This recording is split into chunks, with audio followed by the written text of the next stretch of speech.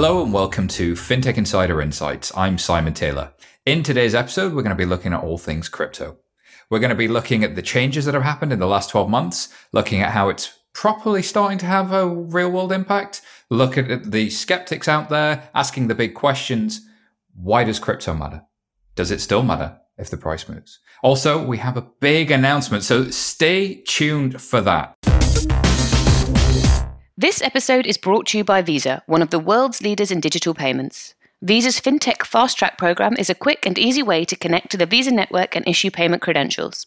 Whether you're an up-and-coming neobank, modernizing B2B payments, or launching a new crypto solution, amazing things can happen when your innovation is combined with the power of one of the world's largest payment networks. Learn more about the possibilities at partner.visa.com.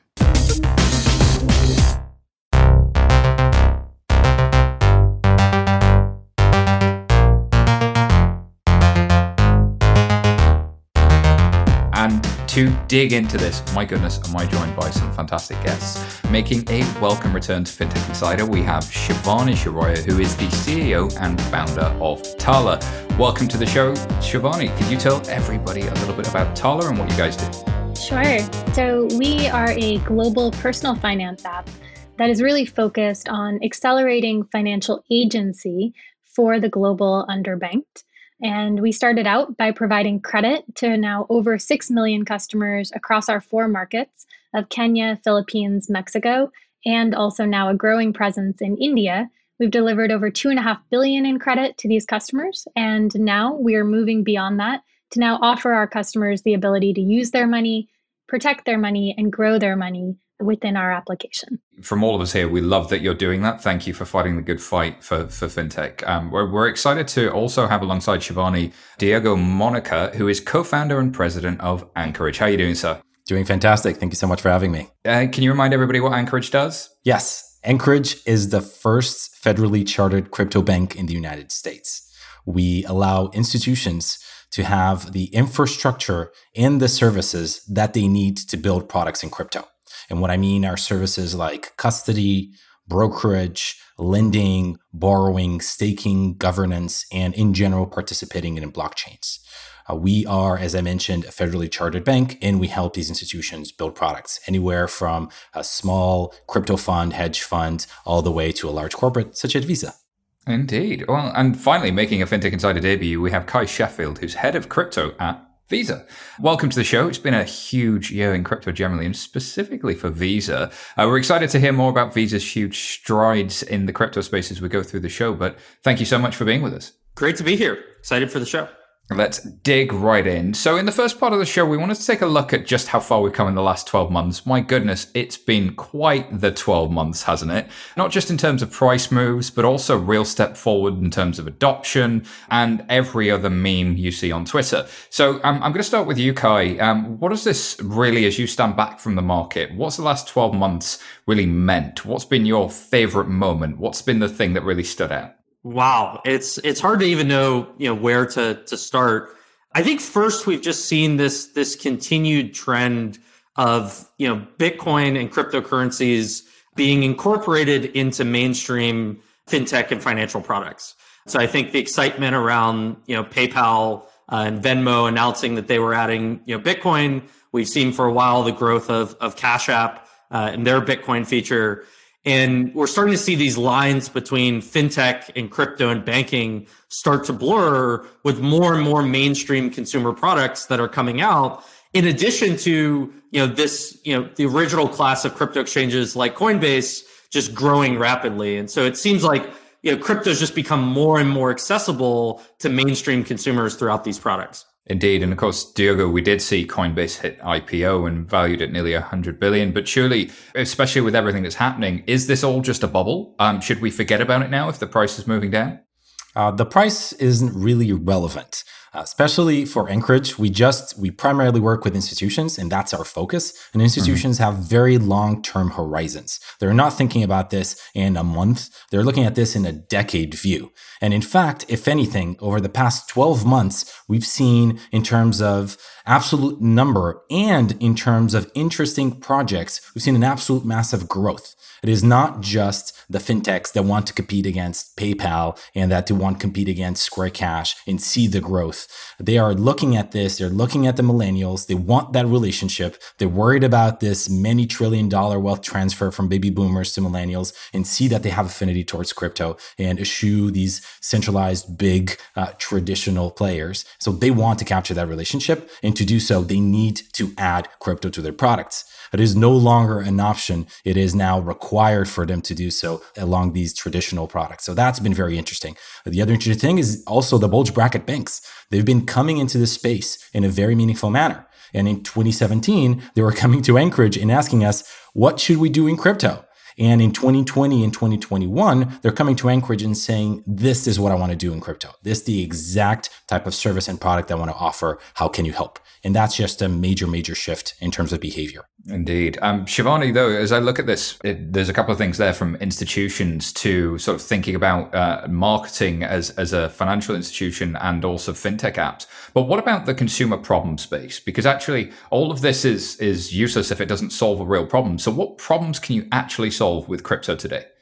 So I'd say one thing, just to touch on, what's been exciting in the last 12 months is what we're really seeing is also that emerging markets adoption of crypto has enormously increased. The Philippines, which was our second market that we entered and is one of our, biggest growth markets, is now, I think, number one in terms of crypto adoption around the world. So in that sense, it's not just US-based consumers that are starting to adopt this and get interested in it and to think about, what can they gain from this. And so I think that's really exciting. To your point on the consumer side and the usability, I think we're thinking about two major use cases. The first of which is really around movement of money or cross-border payments. And so thinking about international remittances, domestic remittances, as well as P2P, and helping, again, bring down the cost considerably for these consumers and also increase the efficiency, right? And so both for the sender and the receiver, there is a way to actually not need to now go to a third party, as well as now have cheaper off-ramp options. The other thing we're thinking a lot about is how do we earn yields for our customers? And so again, the underserved customer doesn't necessarily even need to interact with crypto. They're already saving with Tala, and on behalf of them, we are able to then generate yield at much more stable returns in some ways and provide that back to our customers. And that can then be kind of the step one of getting customers to really use and interact with crypto. I love that point about sort of the excluded not necessarily being able to have real savings at any point and the cost of moving money cross border. But Kai, what is it that's made it possible to actually move this? Because everybody always used to look at Bitcoin and say, well, it's incredibly slow, it's incredibly expensive. Talk to me a little bit about stablecoins and what that's enabled.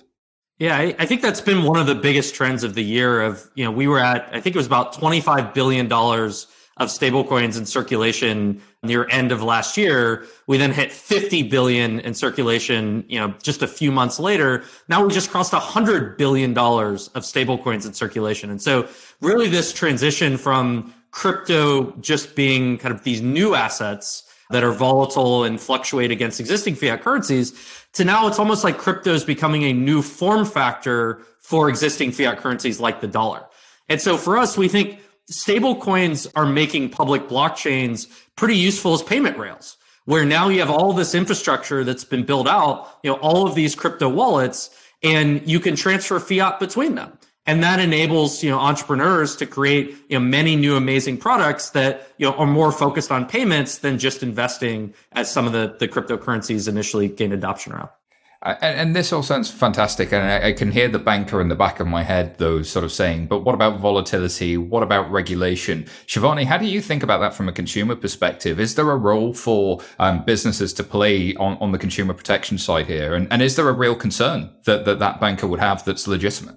I mean, in some ways, in terms of what you see on the regulatory side happening in emerging markets, especially in East Africa, you actually see governments, in a sense, actually promoting the adoption of crypto because it actually allows for more transparency around identity verification, allows them to understand who is receiving education, who actually has access to mobile devices. And so in some ways, we're actually able to provide better services as a result of the transparency, I think, that can be brought out by crypto. Diogo, you wanted to jump in there? Yeah, definitely wanted to jump in. Look, it has always been a step forward in the industry. these are hard problems. Regulation is something that changes very little. So when there is actual regulation that comes into the space, it stays for a long time. And I don't envy the job of the regulator that needs to keep up with a space that, by the way, it's hard to keep up even if you're full-time in the space. And I think you can ask both Shivani and Kai, it is impossible, straight up impossible to actually keep track of everything that is happening, which, by the way, is also one of the most exciting things that are happening. But personally, I think I was really excited this year for the OCC to actually release the first federal charter, and Anchorage obviously benefited from it by being the first ones. This is a very clear message that we want this type of infrastructure to be within the same regulatory regime with the same level of scrutiny and meeting this high bar that other banks like BNY Mellon and like JP Morgan Chase and so on actually have in the traditional world. So that was a huge step forward, and there will be other steps forward. I think the major issue with crypto is that it moves faster than we can possibly keep up with regulation. So we'll always be at a deficit there. Yeah, no, that's a powerful point, is that it's moving faster, but also I think the further away you are from it, the scarier it looks. And the closer you are, the more transparency there is. And you've got more of a privacy problem with crypto than you do a transparency problem. And I think that's quite an interesting balance to sort of think about. Diogo, I'm going to stick with you for a second, and I'm going to ask the three-letter acronym that's been on everyone's lips this year is NFTs. Could you define that for me and talk a little bit about why we've moved on from CryptoKitties to Sotheby and what's a Beeple? Yeah, so NFTs mean non-fungible tokens, and they became popular with CryptoKitties as one of the first use cases. Essentially, what they are a registry of ownership of an asset that is not fungible in nature. And what I mean by not fungible, a painting, a specific painting, the Mona Lisa is not fungible in the sense that it cannot be replaced by some other painting from the same artist, right? So the ownership record is something that you can do through a non-fungible token. And it might be just a bad acronym. We could have called it many other things, but effectively what they're playing into this instinct that humans have of collecting things, collecting Magic the Gathering cards or Pokemon cards or baseball cards and trading them, and being able to effectively have this uniqueness of their personality and their interests be represented by what they own and by what they can demonstrate to other people. So it is this same instinct of showing someone a painting that you really like in your home, or showing somebody your baseball card collection, is the same instinct that is now being digitized and has all these advantages of having access to an open market, a completely liquid open market that allows you to transfer ownership instantly and allows you to have very easy marketplaces that buy and sell and price things in real time. So it really is collection on supercharging collection and collectors' ability of having these digital items. And then we can talk about how that can represent real assets and can actually be a register of ownership, and how we can also talk about a mortgage and the ownership of a house actually being something that could be NFT'd, or we can just go to the digital forum and talk about how you can have the rights or effectively the autograph to NBA video. And that's also very exciting for a lot of collectors to have. There's collectors collecting things, but there's also the automation of software that you can do on the back of the NFT. So it can do more than just be sort of a thing that you have and own. It can grant you access to things. It can allow, for example, the owner, every time the ownership is transferred, automatically can receive a percentage of that sale. So if I created a piece of art and sold it for $10, if it gets sold tomorrow for $100, I don't get any of that. But with an NFT, I do. And I think that's quite powerful. Yeah, I'd say we are incredibly excited about NFTs. And we think that this is kind of both a new form factor for digital media, and it's starting to look like a new type of e-commerce. And so I like to use this comparison of, we're used to e-commerce, you're selling a physical good, you're shipping it to a physical address. Now the crypto wallet is becoming this place that you hold these digital goods. And so you're purchasing an NFT, it arrives, it's shipped to your crypto address. And so we're seeing, all of these new experiences that are being built. And I think a lot about, how this is built upon what's happened in the gaming industry, where we had kind of closed loop digital goods. They stayed inside of a game. You couldn't really resell them. There wasn't a lot you could do with them. Now NFTs are kind of open loop digital goods. You could take them with you all across the internet. You can easily sell them. You could build experiences on top of them. And so we think that there's going to be some major brands and commerce experiences that are created. And it also brings new people into crypto. There are creatives and people who weren't interested in investing that are now setting up crypto wallets because this gives them a new tool to express their creativity.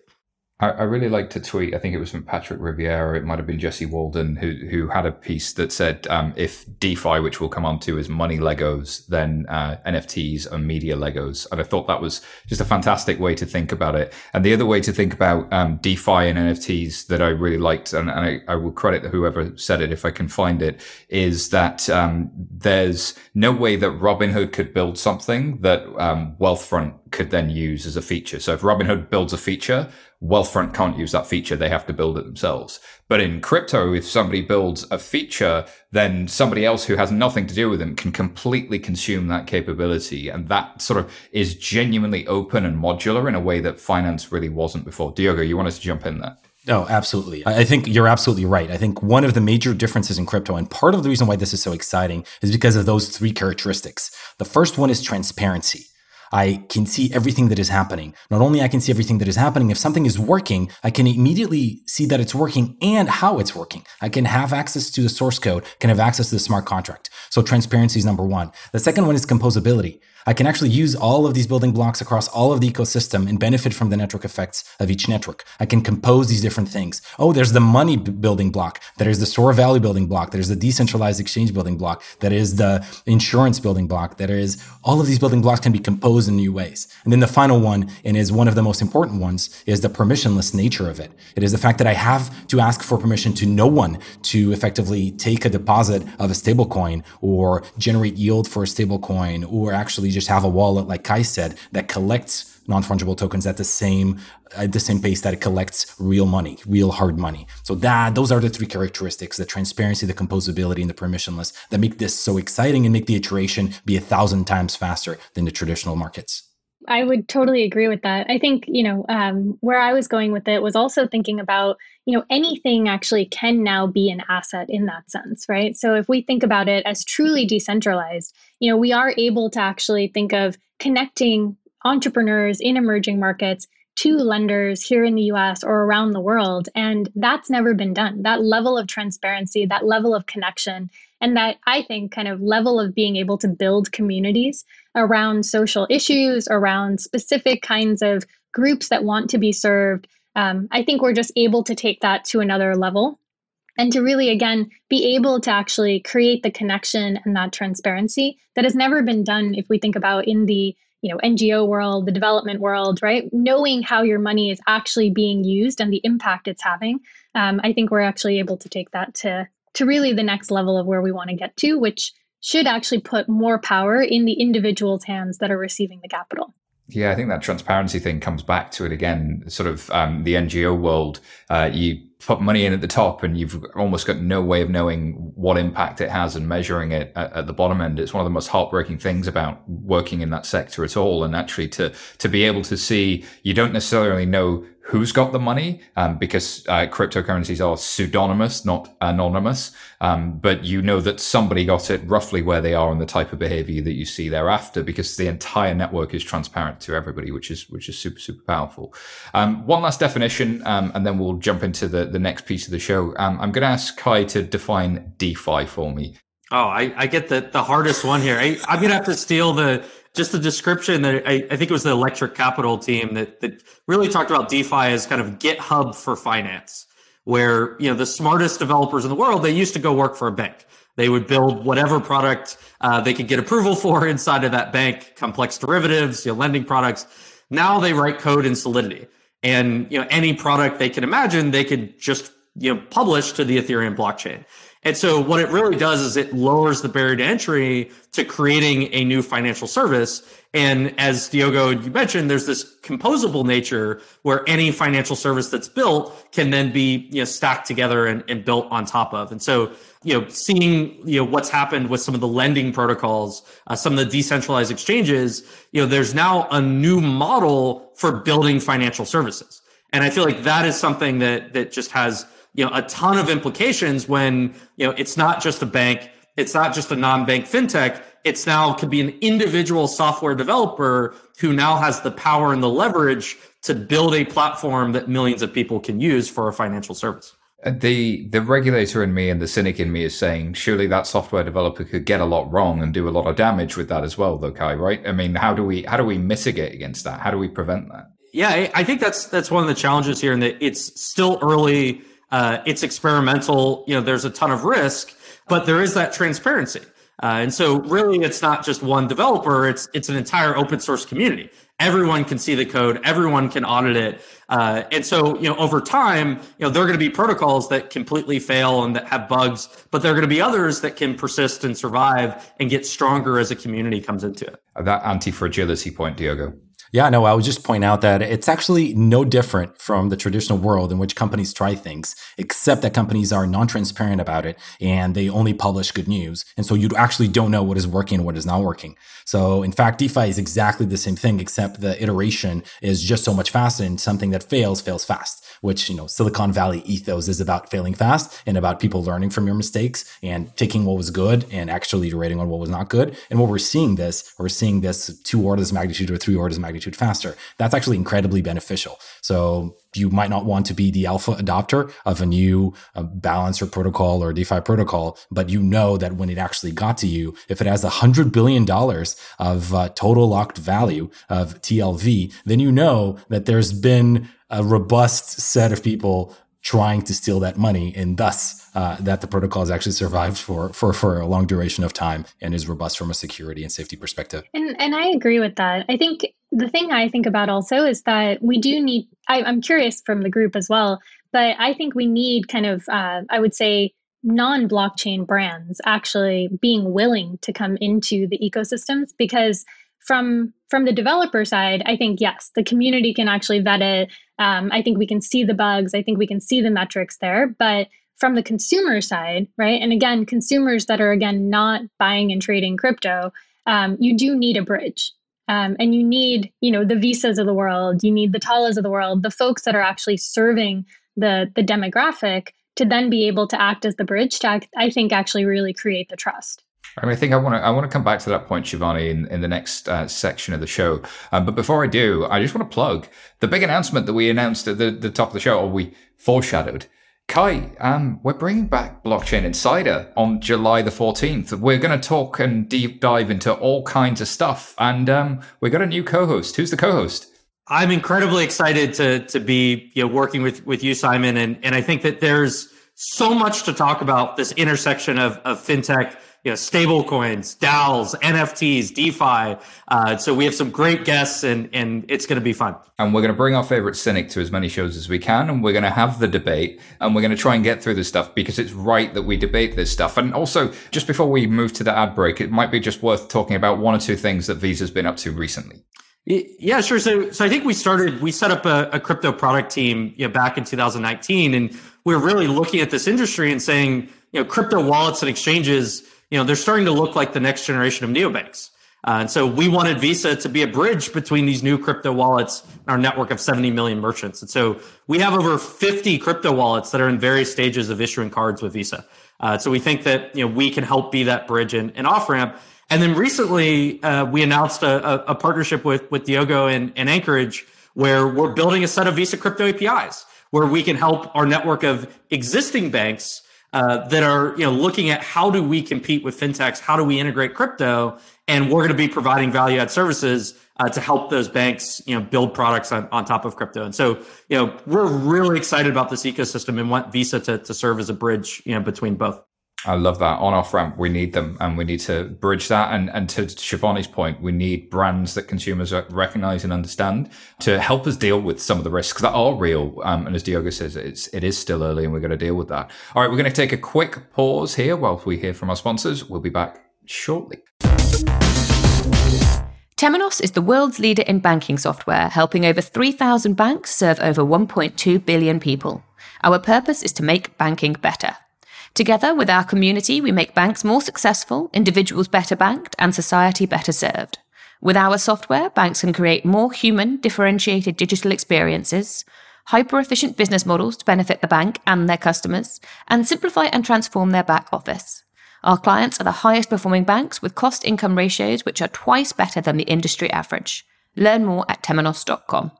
With a global consumer panel of 15 million registered members, over 11 years of historic single-source data, and proprietary technology that connects data and simplifies the research process, YouGov is home to the largest collection of constant, entirely permissioned consumer opinion and rich behavioral intelligence in the world. To learn more, visit business.yougov.com. Financial institutions are struggling to move fast enough to compete with new players. Their legacy tech and processes are holding them back. But there is an answer. Our new report, titled Rebuilding Financial Services from the Inside, is a comprehensive guide to what tech teams in financial institutions are thinking, and what they want the rest of the business to understand to help them move forward. Head to bit.ly/11FS Rebuild to download it now. Welcome back to the show. In the second half of the show, we're going to ask that age-old question. Is it mainstream yet? Have we crossed the chasm? And should the FS industry be paying attention? So quick straw poll, yes or no? Shivani, is crypto mainstream? Yes. Ooh, you thought about it though. That was like a maybe. All right, we'll come unpack that in a second. It was a maybe. Yeah, that's in the middle. All right, it's the gladiators thing. Thumbs in the middle. Kai, is crypto mainstream? Absolutely. Diogo? Oh, definitely yes. I'm going to come back to Shivani. Why were you like thumbs in the middle on this? I think it's what we've been discussing, which is, yes, it is in markets like the US or more developed markets, but I would say that we still really need to be thoughtful about emerging markets regulation, usability of crypto in these markets, building the trust, building the bridges with the right brands that are already a part of the daily life of this consumer. And so the majority of the world does live outside of the developed markets. And so I think that's why I'm yes, very proponent of the fact that I want this to be mainstream, but I don't think we're there yet. So with another hat on, I'm a founder of an organization called Global Digital Finance, and we work a lot with the OECD, helping various administrations take best practices from some developed markets and produce a global high watermark of what good crypto, both policy and also industry standards should look like. And here it's a consistent problem, and that we really need that. And it's the old crossing the chasm thing. Maybe we've hit the innovators, maybe we've hit the early adopters, and maybe even some beyond that, but it depends on which market and for which product. So I think that's going to change over time.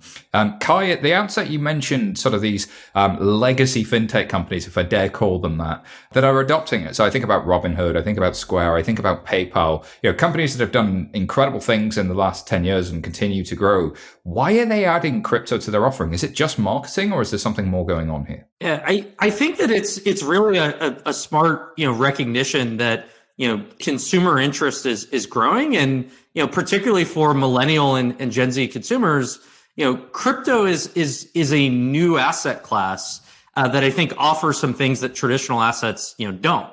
I think one thing that people miss is like crypto is fun. It's exciting. Like it's cool. It has these elements that, it's more social and cultural and appeals to a group of people who aren't, looking through income statements and like, doing fundamental analysis of companies. And I don't think that's a bad thing. And I think what we've seen is that, adding crypto into existing financial services, it drives engagement, that people are coming back and opening the app more. It's driving customer acquisition. And so it's becoming more of this mainstream feature that we're seeing, just continued demand, starting with forward-thinking neobanks and fintechs to say, instead of, if a consumer wants crypto, instead of letting them download a new crypto exchange, why can't we provide them access to crypto next to their same financial accounts, get them more engaged, and then offer them other financial products around that? Shivani, again, I'm going to play the cynic. If there's a real risk of price moving down as well as up, especially with some of the large cryptocurrencies like Bitcoin and other things. If Elon Musk can make a tweet and move the price, if I'm sitting in the SEC, and the SEC was set up after the 1929 crash when, the consumer was really hurt, retail was really the most hurt because they'd come into a speculative bubble. They'd been really, really burned. Is there real risk out there that we're making it too easy, that this is like gambling, and what can we do to manage that? Well, I think that's why, what I'm suggesting is essentially, I would say the fintech or the brand that has the relationship, in some ways acting as the bridge and to actually do the yield farming for the consumer, right? And so to be able to actually provide some sort of stability to what they're earning on their savings. And then if there isn't appetite, to be really transparent and say, here are the risks, but here is what you could potentially earn. But I would say, for the underserved consumer, they're more looking to just be able to earn more on their capital, to be able to grow their money. And so I don't think adding volatility is going to be a way to actually increase that trust in the beginning days. Yeah, and I think that's a really interesting point. We can separate two things. There's the trading, speculating, and then there's the buying the asset. And actually, it's probably three things: trading, speculating, there's buying the asset to hold it. And then there's the third thing, which is actually having a sort of product that feels like savings. And actually what you're doing is you're putting away money, and somebody like Tala, an intermediary, is paying you an APY on that. And so and they're taking the risk, not the consumer. So there's actually this menu of options we have really to help the consumer, and maybe sort of getting them hooked on, the next meme stock and charting is not the thing. But we have also seen that become culture, and maybe the consumer financial education of being excited by it and it being more of a part of it is a useful thing on some level. Diogo, how do you think about that trade-off between sort of financial inclusion, financialization of culture, and consumer protection? Yeah, so I think consumer protection is extremely important. Part of the reason why I encourage, we have done two things really well. We have built the best security technology for custody, trading, lending, etc. But we've also gone ahead and done the hardest thing in crypto, which is getting a federal charter. So those two things are extremely hard on their own, but collectively they actually give the trust and actually allow people to use it in a safe manner. So this has always been about consumer protection, because what we do is we serve institutions like Tala that can actually build products on top of Anchorage. In fact, this use case that we're talking about has been one of the most exciting use cases over the past 9 months. Institutions are coming to Anchorage to use our yield generating opportunities. We generate yield for US dollars in stable coins, so they can actually use our building block. We call them these building boxes. They can put money in this building box and they can actually get and extract yield, so their consumers' crypto can be lent out, or their actual stable coins can be lent out and generate yield. And then the company can actually build a APY on whatever product they have. But I think the point that I want to drive here that is incredibly interesting is that crypto is not just creating new types of products that haven't existed and haven't been possible in the traditional market. I think the most powerful thing is that crypto is allowing a better, faster way of building the current sets of products that actually exist in the traditional world. We do have checking accounts. We do have savings accounts. The main difference is that a savings account in the traditional world generates 0 yield, and an account in crypto generates 7 to 9%. And so it is the same product. We're not reinventing the wheel. We're just taking advantage of the way that things work to actually give consumers something that they want. In fact, I'll go one step further. Something that is happening that is absolutely unique is the fact that there are neobanks. Let's call them neobanks, or maybe call them crypto neobanks. We still need a word for it. I'm sure Kai will help me, and he will help me with coming up with a word. Banks. Yeah, cryobanks, whatever it is. But think about this. Think about a company that gets founded in fundraises and stablecoins, pays salaries in stablecoins, creates products, financial products, effectively a banking product, with the stablecoin-backed checking account, a stablecoin-backed savings account. They add a store of value component by allowing them and the consumer to buy Bitcoin. They can do peer-to-peer payments by actually sending peer-to-peer money on this app. And they can issue a Visa credential, spend all of their money across 70 million merchants around in the world, and settle directly with Visa in stablecoin. At no point did this company ever touch a bank or fiat. They did not ask any authorization. They didn't have to pay. They did not have to ask for permission. They are end-to-end in crypto, offering the same sets of services that an app serves them today. So at the end of the day, if you're a millennial, if you're any consumer, you have your iPhone, and your iPhone has 2 apps. And one is the traditional one that you look at, except that the difference between them is they have the exact same sets of products, but one generates 7 to 9% a year and the other one doesn't. Yes, one is FDIC insured, which we talk about, and the other one isn't, but consumers haven't really seen any issues with FDIC insurance in their lifetimes. So a lot of people are willing to take the risk and actually go towards this app, which, by the way, iterates faster. It is more usable. It is more friendly. It has other products. To Kai's point, it is exciting. And so if I'm choosing between one and the other, I'm going to choose the one that generates the highest yield and that allows me to have an easier product experience. So this is just beautiful. I love that point about FDIC, which is a watermark, but also not necessarily a useful one. And it's one of those things that everybody feels like they should have, but how much value does it really bring the consumer? I think Andy Bromberg has launched a new app called Echo, eco.com. And that is like a neobank. A great example. But it's not a bank. It entirely exists as a wallet, and you can use it every day. You can spend on it. You can do whatever. It would look and feel like a fintech wallet in every sense of the word, except it just lives and exists in stable coins. And I think that's super powerful. Shivani, I saw your hand go up. Did you want to add to any of the points here?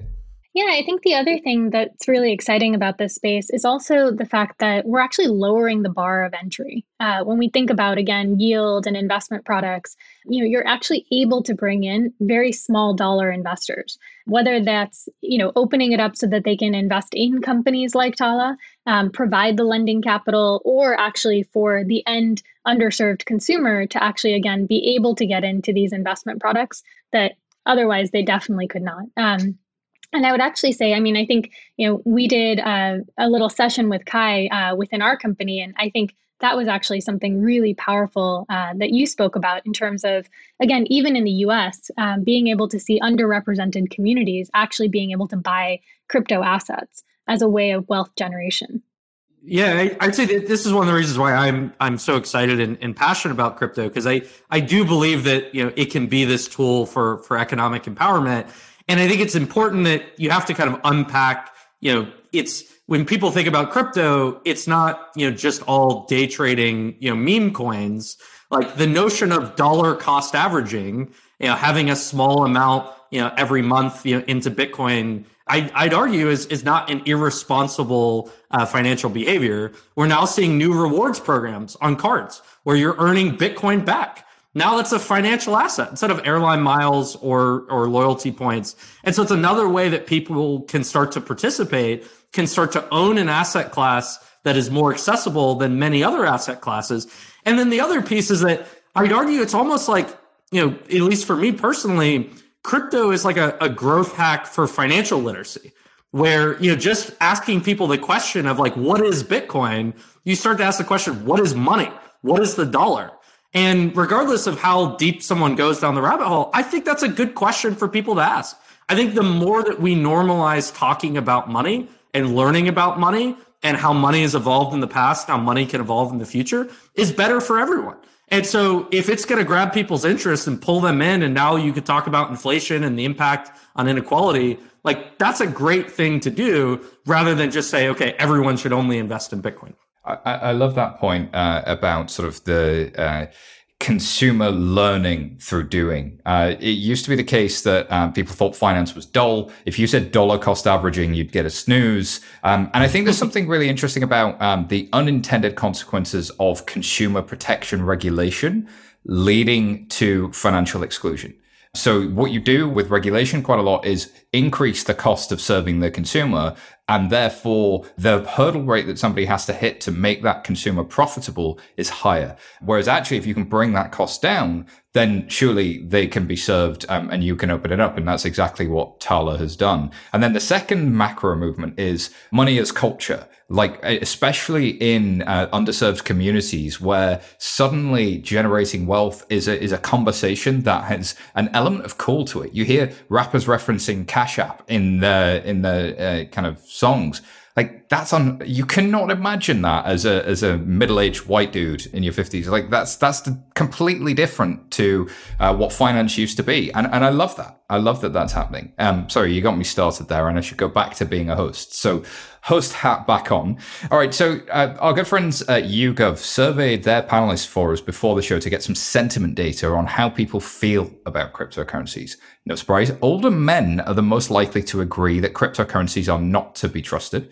Of the over 55-year-old men, 69% agree. So interesting. Women are more likely to neither agree nor disagree on the statement. The logical part of the species prevails.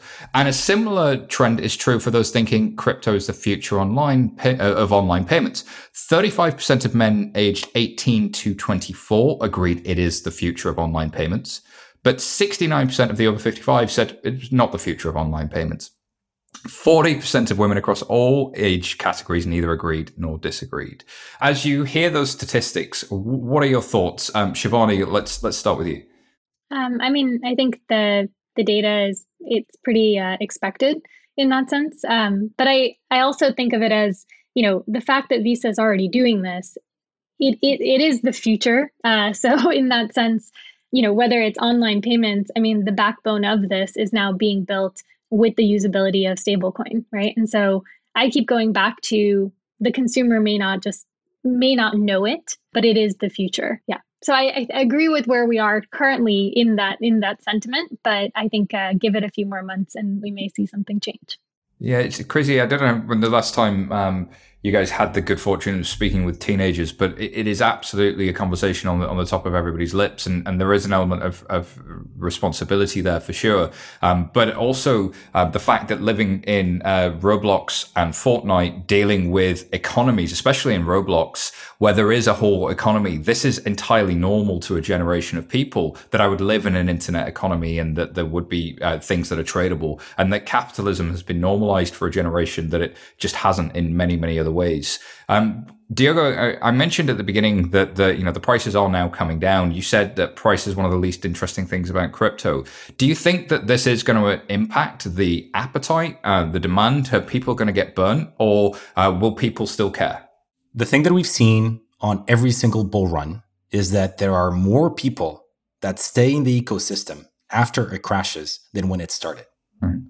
So it really doesn't matter anything else. Every single one of the 5 or 6 bull runs followed by crashes that we've had, we're pros at this point. There's volatility. When we say there's volatility, this is what we mean. People can hear there's volatility and then ignore that volatility means that the price goes down and up. That's what volatility is. The thing that I focus on is the engineers, the amazing product people, the designers, the business builders, the founders, the entrepreneurs, the types of companies building products here that are coming to the space. It is a monotonically increasing function. It does not decrease after the price comes down. It increases when the price goes up, but it does not decrease when the price goes down. So every time we have a bull run, we inherit and we get more people building that are smarter, that are more capable than we had before the run up. And that's what matters, because what you want is to invest in a place that has a lot of potential, a huge, huge, huge market cap. We talk about crypto, but crypto is 25 different things and it can go after 25 different markets.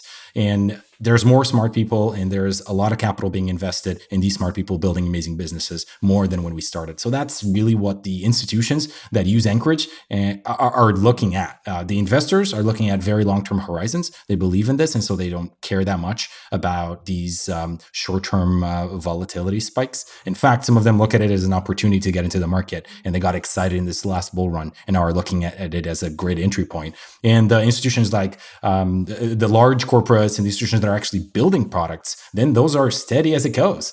There's one like 16 months to build a product, 18 months to build a product, maybe 2 years to actually get this to market. That has started maybe 6 months ago, maybe 12 months ago, and will be ready in a year. And that doesn't change. It doesn't change the trajectory. These things will be built and shipped. I love that point on talent. Kai, as you look at the talent in the space and you look at what comes next, what do you think the sort of next sort of 12, 18 months look like? I think Diogo mentioned a point there about there are builders and operators coming into the space. What are we going to start to see? Yeah, I think we're really excited about all of the developers that are building, particularly on top of stablecoins. And so I think with stablecoins and payments, we think the first, use cases that, we're starting to see a bit are things like B2B payments, where, companies are raising money in stablecoins. They're paying employees, they're paying vendors in stablecoins. And it used to just be crypto companies.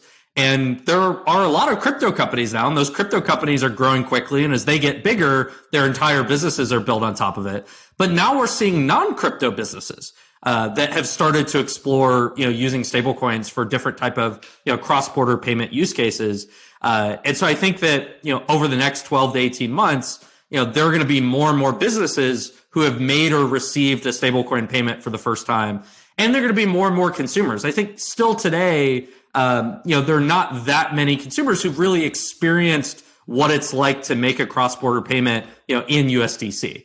And, the survey you mentioned, it is very generational, but it's also, if you've never used this before, it's hard to have any reference point to compare it to. In each bull market, more people come in, people start to use the technology. Some people leave because the price drops, others stay and build, and that leads to the next wave of products. And so I think we'll see a lot more in that area. And as Shivani said as well, if you look at the global demographics and you look at the markets where there are more young people, it typically skews emerging and it typically skews younger. And how many of those have downloaded MetaMask or another wallet and had to play with what's possible? And if you are still a cynic and listening to the show, then by all means, that's probably the best advice we can give you is have a try, spend some money that you are willing to lose, a very small amount, and have a play. Buy yourself a small NFT and have a go at this. And if you liked this conversation, do remember to go subscribe to Blockchain Insider. We'll have new episodes coming from July 14. That wraps up today's discussion. So thank you so much, everybody, for joining me. Where can people find out more about you and your companies? Let's start with Kai. Visa.com. I mean, I'd say for developers, fintechs, the Fintech Fast Track program is the way that we're really excited to interact with many. Diego. If you're an institution and you're looking to build these types of products, you should come to Anchorage.com. And you can also find me on Twitter at Diogo Monica. Fantastic. Shivani? You can just come to chala.co. We're looking for great people to join the team. You can find me at SYTaylor on Twitter. Thank you for listening. If you like what you've heard, remember to subscribe to this podcast and go check out Blockchain Insider. And please don't forget to leave us a review. It helps us so much. Thank you very much and goodbye for now.